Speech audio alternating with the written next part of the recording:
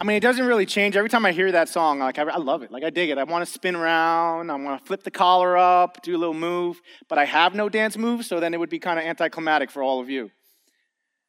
Well, we're in the middle of a series that we're calling Connect. And let me explain to you why we're doing that.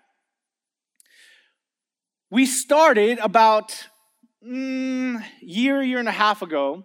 We started to take a look at our mission at Calvary Church and our values at Calvary Church. And the mission that we came up with, the mission that we desire to be at Calvary Church, is we desire to be a church that continues what Jesus started. And we do that by living a life according to the values of connect and impact. And what we say is that as we connect with God and He impacts our lives, we are then sent to connect with others and impact the lives of others. And so what we wanted to do this whole summer was just focus on the value of connect. What we wanted to do this whole summer was provide opportunities for us to connect with each other and for us to dive into the Bible and take a look at what it means to connect with God and connect with others. And so if you've gone through this series, you would see this kind of back and forth that's happening. One week we'll take a look at connecting with God. Another week we'll take a look at connecting with others. And it goes back and forth. And we'll do that all through the summer, and we'll do that as we head towards the fall. Well, we'll transition and actually take a look at impact. What does it mean for God to impact our lives? And then what does it mean for us to impact the lives of others? And so today we're going to continue that. We're going to take a look at connecting with God. But today we're going to take a look at connecting with God, the Father. And so before we kind of dive into that, I think it's important that we pause for a moment and take just a little lesson on some doctrine of the Christian faith. And what we're going to talk about right now is the doctrine of the Trinity. We just sang about it a little bit earlier. We sang about it when we said, praise the Father, praise the Son, praise the Spirit, 3 in 1. That is telling us the doctrine of the Trinity. And what the doctrine of the Trinity says is that there is one God, but this God exists in 3 persons. One God exists in the Father, the Son, and the Holy Spirit. Now that's kind of confusing and it's kind of hard to kind of understand. And people have come up with different pictures and illustrations to kind of capture that truth. And so let me give you one of them here. Some people have given an illustration of an egg. Okay, you have one egg, there's a shell, there's the egg white and the yolk. 3 distinct parts, but one egg. Now this is a good illustration. It's okay, it's a good illustration, but it kind of is incomplete. You kind of can't fully grasp the Trinity with just an egg. It helps, but it's not enough. Let me give you another example. This is a shamrock. Now, it's not what McDonald's uses to make those delicious shakes. It's actually something that St. Patrick used when he went to Ireland as a missionary. He used this plant, and he showed how this plant is made up of 3 leaves. He said, while it's made up of 3 leaves, it's one plant. 3 leaves, 1 plant. Another good illustration, but incomplete. The reality is that it is impossible for us to really give a clear illustration of the Trinity because we're not God. In our finite minds, we can only understand the doctrine of the Trinity to a certain extent. And if we were honest, at some point we have to say that the doctrine of the Trinity actually doesn't make sense to us completely. But just because it doesn't make sense doesn't mean it isn't true. Just because we can only understand it to a limited amount doesn't mean it isn't true. And it's actually foundational. It's one of those foundational truths in the Christian faith. That God exists as one God, but He exists in 3 persons. God the Father, God the Son, and God the Holy Spirit. So we have to understand that as we take a look at our study today, because we are taking a look at what it means to connect with God the Father. Now, oftentimes we'll talk about the Son, we'll talk about Jesus, oftentimes, but sometimes we need to spend some time looking at God the Father and God the Holy Spirit. Today we're going to take a look at God the Father. What are some of the attributes of the Father, and what are some of the aspects of living a life connected to the Father? Okay? So this is going to be a little bit different today than normal. Usually we'll take a passage and we'll take a look at the whole passage. Today we're going to look at a lot of different verses in the Bible as we take a look at the Father. So let's jump into it. If you have a Bible, you can turn to John chapter 3. If you don't have a Bible, let us know. We'd love to get you a Bible. We believe that the Bible is filled with life-changing truth, so we want you to have one. We'd love to give you a Bible for free. But we're taking a look at John chapter 3. Now, this verse is a verse that if you've been coming to church, you may have heard of it. You may hear it often. But it's a verse that we need to be reminded of the beauty of its truth over and over and over again. John chapter 3, verse 16. For God so loved the world that he gave his one and only Son, that whoever believes in him shall not perish, but have eternal life. The first thing that we need to know about the Father is this. The Father is a God who loves. The Father is a God who loves. Now, some of you may be sitting there and you're like, yeah, we know that already. Yeah, we know that.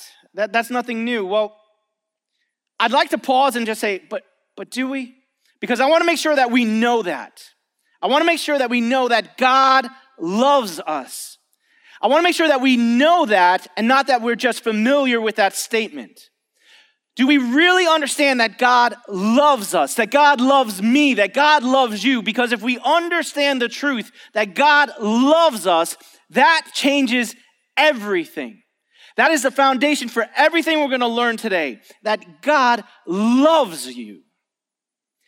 And one of the main things that we need to understand is that when you say a phrase, when you say a sentence, depending on how you use emphasis, actually gives you a different aspect of the statement. It gives you a different part of the truth of it. And so when I tell you that God loves you, I want you to understand that you are loved by God. But when I say this, God loves you, I want you to understand who it is that's loving you. God, the creator of the universe, this amazing God, God loves you. God. Do we understand what it means when we say that God loves you? One of the things that we need to understand when we understand that God loves us is this. The Father is a God who is holy. The Father is a God who is holy. What holy means is that God is set apart. He's completely perfect. There is none like God. He is completely holy. Here's why that's important. God is like no one else that you could ever meet. In fact, in 1 Samuel, it says this, 1 Samuel chapter 2, it says, there is no one holy like the Lord. There is no one beside you. There is no rock like our God. There is no one holy like the Lord. You can meet no one like God because no one is holy except for God. And here's why that is amazing. Because if God is set apart, if God is perfect, if there is no one like God, then God's love is holy. God's love is perfect. God's love is set apart. And the reason I want you to understand this is this. Because when we talk about connecting with God the Father, depending on your relationship with your earthly father, that may or may not give you different pictures. You may have had a wonderful relationship with your dad. I just want you to understand that no matter how great your dad loved you, it does not compare to the love of God the Father, because no one can love like God the Father. God's love is perfect. All other love is actually imperfect. But maybe your father wasn't around. Maybe he was absent, and so this concept is foreign to you. Or maybe actually your father was around, but he caused you harm or he caused you hurt. That love that you longed for, that love that you thought should have happened to you, the love that you kind of saw as this ideal is the love that God the Father shows times infinity. God's love is perfect. If the Father is a God who loves, and the Father is a God who is holy, what we need to understand by that is that his love is also holy. I took a lot of time to kind of set that stage because what we're going to talk about today is actually pretty difficult. What we're going to talk about today might not be easy to hear. You see, the third thing that we need to know is this. The first thing was that the Father is a God who loves. The second thing is the Father is a God who is holy. So if God is holy, then his love is holy. If God is perfect, then his love is perfect. We need to understand that because of the next thing that we're going to learn. The Father is a God who disciplines. The Father is a God who disciplines. Proverbs 3, verse 11 says this, "My son, do not despise the Lord's discipline, and do not resent his rebuke, because the Lord disciplines those he loves, as a father the son he delights in." The Father is a God who disciplines, and that can be a little bit difficult to understand, a little bit difficult to accept, a little bit difficult to grasp, because it doesn't feel good. It doesn't feel good to be disciplined. It doesn't feel good to go through those difficulties. It doesn't feel good to go through hardships. There's consequences to our sin, and there's that aspect of discipline. But then there's the global aspect of discipline, of difficulty in life that results as a result of just the fallen world that we live in. And when we look around, we try to grasp of all these things that happen and all these difficulties and all these hardships, and we say, how does that make sense with a God that's supposed to be loving? It's hard to grasp. But the Father is a God who loves. And the Father is a God who's holy. Which means that his love is perfect. His love is free. His love is pure. His love is free from malice. So his discipline is also perfect. His discipline is also pure. His discipline is also free from malice. This verse that we just read in Proverbs is actually mentioned again in the Bible. Proverbs is in the Old Testament. It's the first half of the Bible. It's actually mentioned again in the second half, in the New Testament. And when we go to the New Testament and read it in the book of Hebrews, we see something pretty amazing. In the book of Hebrews, we read this. Hebrews chapter 12.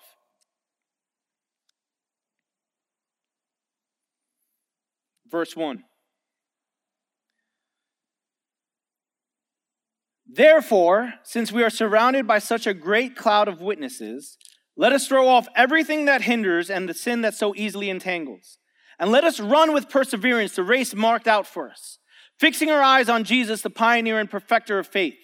For the joy set before him, he endured the cross, scorning its shame, and sat down at the right hand of the throne of God. Consider him who endured such opposition from sinners, so that you will not grow weary and lose heart. In your struggle against sin, you have not yet resisted to the point of shedding your blood. And have you completely forgotten this word of encouragement that addresses you as a father addresses his son? It says, "My son, do not make light of the Lord's discipline, and do not lose heart when he rebukes you, because the Lord disciplines the one he loves, and he chastens everyone he accepts as his son." Endure hardship as discipline. God is treating you as his children. Endure hardship as discipline. God is treating you as his children. For what children are not disciplined by their father? If you are not disciplined, and everyone undergoes discipline, then you are not legitimate, nor true sons and daughters at all. Moreover, we have all had human fathers who disciplined us, and we respected them for it. How much more should we submit to the Father of spirits and live? They disciplined us for a little while as they thought best, but God disciplines us for our good in order that we may share in his holiness. No discipline seems pleasant at the time, but painful. Later on, however, it produces a harvest of righteousness and peace for those who have been trained by it. Endure hardship as discipline. God is treating you as his children.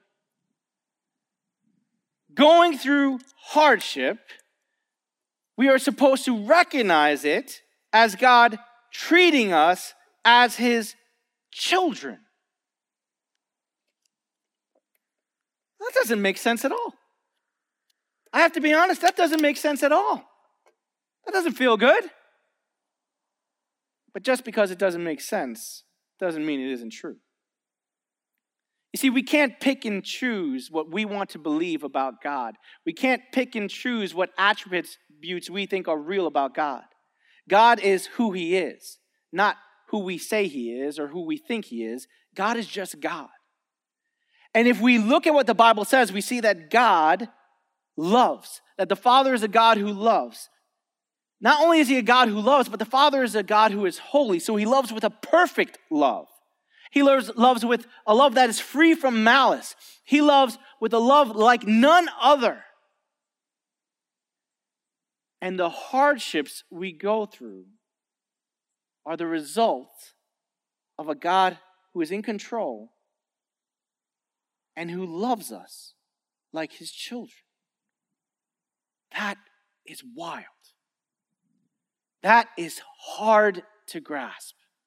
That is difficult to accept.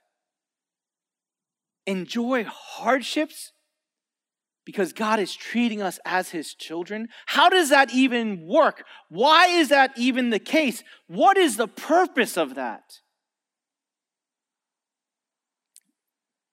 Did you notice at the beginning of that passage we just read, there was this thing that was going on with running this race, with persevering, because you have to run this race. When we read that whole thing about God's discipline, there was also this discipline of running the race. Why was that there? What's going on with that running the race? What does it mean to persevere and run that race? I was able to go away with my wife recently for our 21st anniversary. We went away, and while we were away, we went on a date. My wife thought it'd be a great idea to go on a date and go for a hike. Who does that? We go for a hike, and not only did we go for a hike, as we're going up this hike, we pass 3 signs. Each time we pass the sign, I read the sign, and it says, "Danger. You are at risk of serious injury, if not death." This is so romantic. My wife is taking me on this trip, of this dangerous trip. So we go up this hike. We go up and we hike and we hike and we hike. We get up to the pinnacle where we get to, and we walk out, and it's beautiful. It's beautiful. There's this cliff right in front of us, this complete drop. But what's in front of us is this beautiful canyon. It's amazing. But the hike wasn't done. Because as you got to that was only like 2/3 of the way through, because you had to keep walking from that point to get to a waterfall where you could swim in the pool. It was beautiful. That's the romance. You're going to swim in the pool under the waterfall. That's where it is. And so I'm looking around. I'm like, where do we have to walk to get to this waterfall? How do we continue on? And I realized, because someone else had just walked, and I said, where do we have to go? And they point, and it's this little path right on the edge of the cliff. This small path out right on the edge of the cliff. And what you need to know about me is this. I'm a chicken.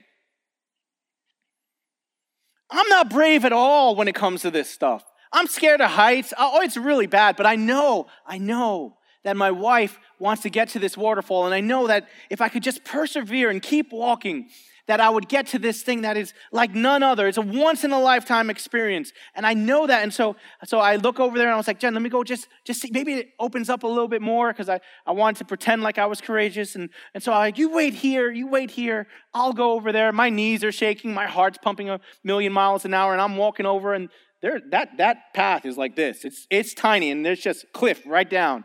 And I'm like, I'm going over there. And then I slip before I get to that path. And I fall onto the ground. And I get up and I look at my wife and I'm like, oh, but we got to persevere because we got to get to that waterfall. And then I look at that cliff again and I'm like, nope, we're not doing that. And I turned around and I said, we're not doing that. And she was like, good, because I thought you were crazy, because I didn't want to do that either. And so we turn around and we start giggling and laughing, as you do when you go through something that you're nervous about. And we start laughing and giggling as we're going by. And she goes, this will be a great illustration one day when you preach on running the race. Ironically. And I thought to myself, I'm like, yeah, that's a great illustration. You know, how we couldn't get to that waterfall. Because we couldn't persevere. She goes, yeah, running the race, you couldn't finish the race. And I'm like, yeah, it'd be a great illustration. And as I'm walking, I'm like, no, that's absolutely the worst illustration. But it's exactly how we picture that passage. It's exactly how we picture all of the passages about perseverance and running the race.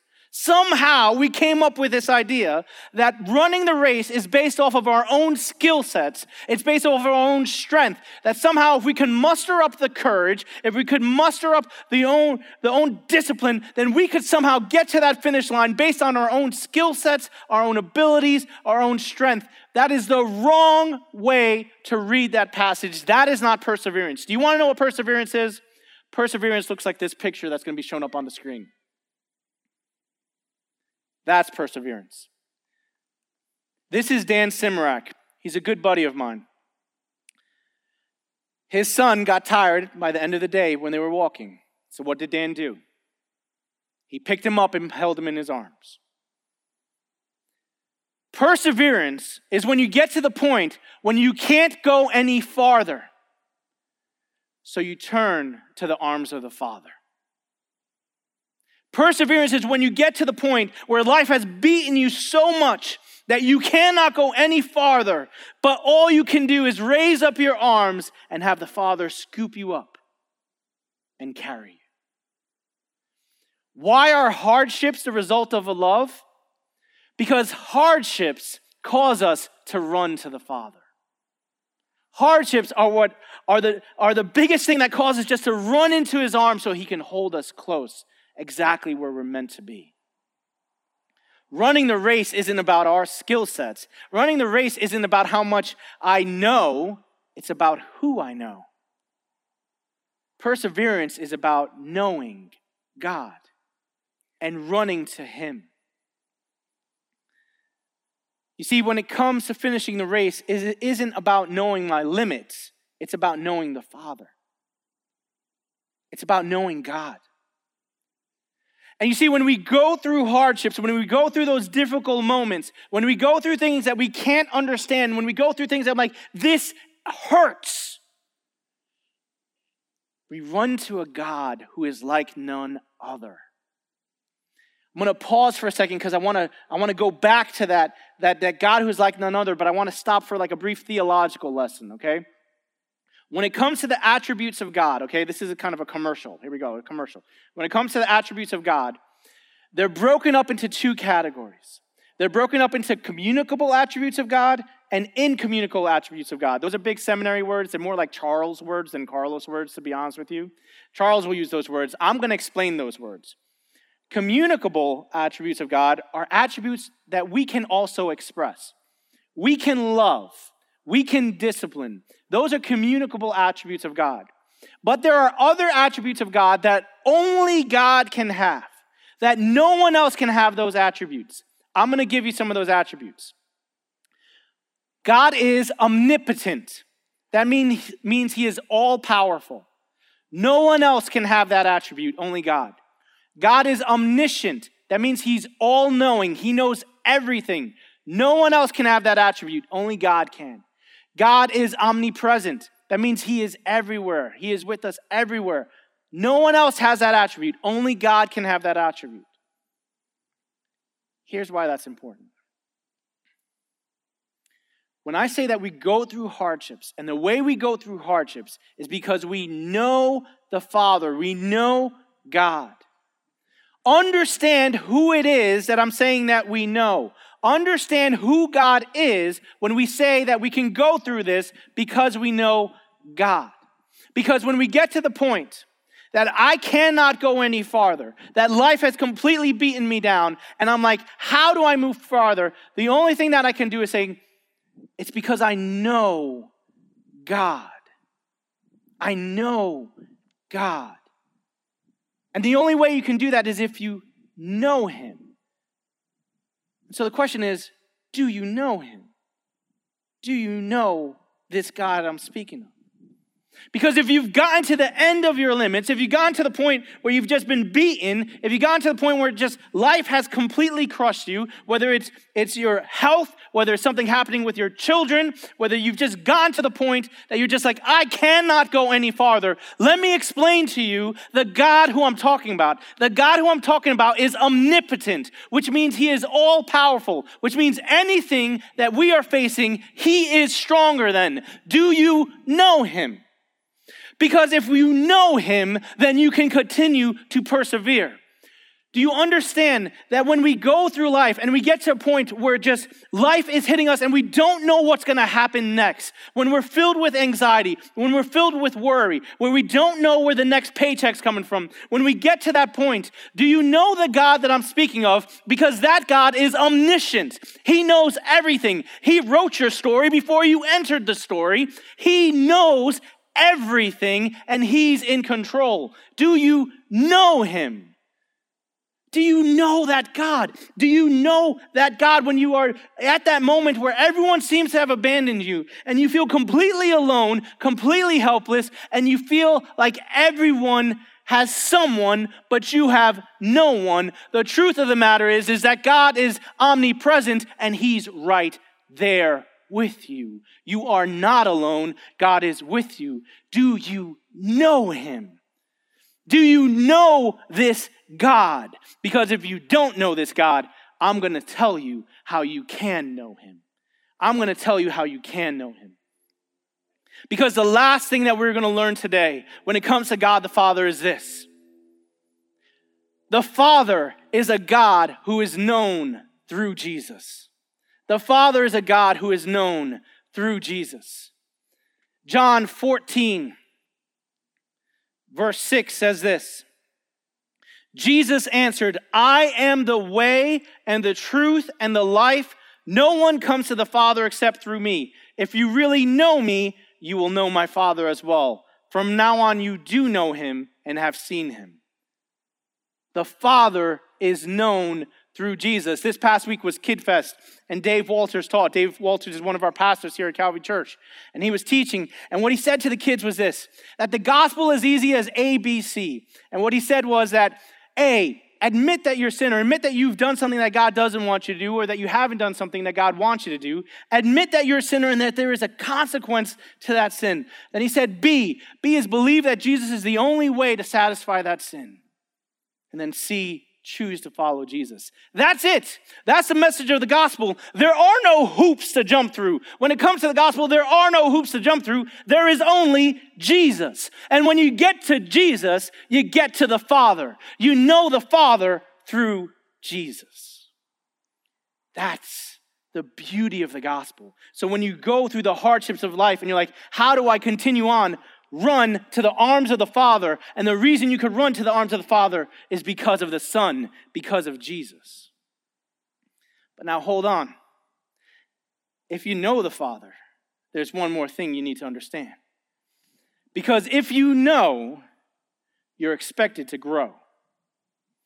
If you know, you're expected to grow.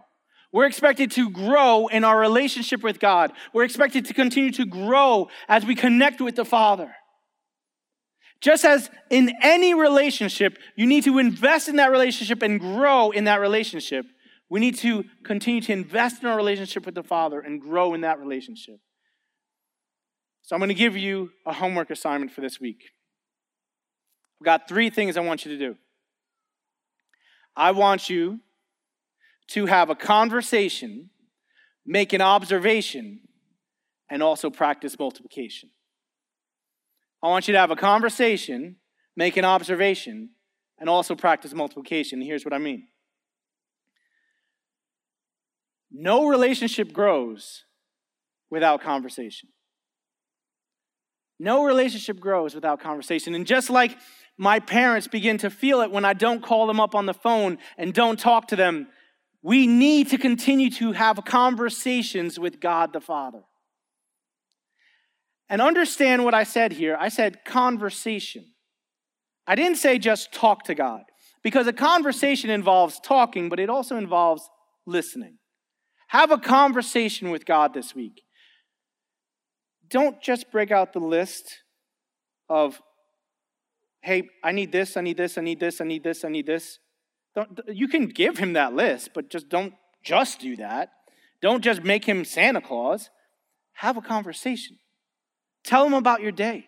Tell him about your fears. Tell him about how you're doing. Have a conversation. God the Father is a real person, and he has a real relationship that he offers to you. This week, have a conversation with, go home tonight. Go home on the way. You can do it while you're driving home. Have a conversation with God. Talk to him and listen. observations. Look for how God is showing up.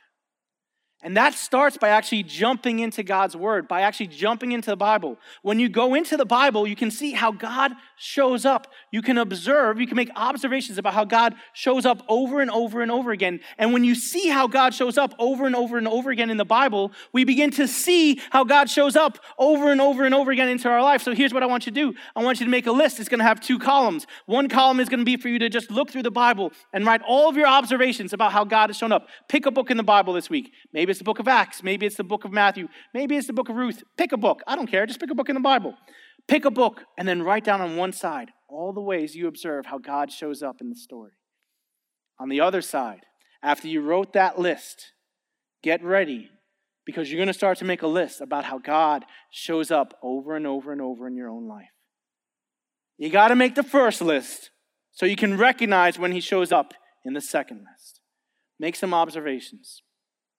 Finally, multiplication. Jesus gave us a command to go and make disciples.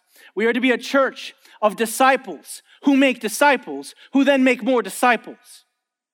We got to keep multiplying. This week, do some multiplication. Talk to someone about Jesus. Go share the truth about Jesus. The reality is that God wants to know you. God wants to know you. If you do not know God, he has done everything so that you can know him. But if you know God, now you have been sent to go and help others know him as well. Multiplication, whether through word or deed, go and share Jesus with someone this week. This week. Conversation, observation, multiplication. Let's do that as a church this week, and then let's stand back and be amazed at how God shows up and impacts not only ourselves, but those around us. Let's be a church of disciples who make disciples, who make disciples. As we connect with God and he impacts our life, and we realize that we are sent to connect with others and impact the lives of others. And as we live lives continuing what Jesus started, let us then turn around and run into the arms of the Father as he carries us into whatever it is that he has next for us. This God has done everything so that you could connect with him. Spend some time with him this week. Let's be that kind of church. Let's pray. Lord, we thank you so much for your goodness. We thank you so much for your love. And we ask you that you would allow us to just overflow with that love this week. I ask you that this church would be a church that is so consumed with your love that we cannot help but just go out and give that love to everyone else.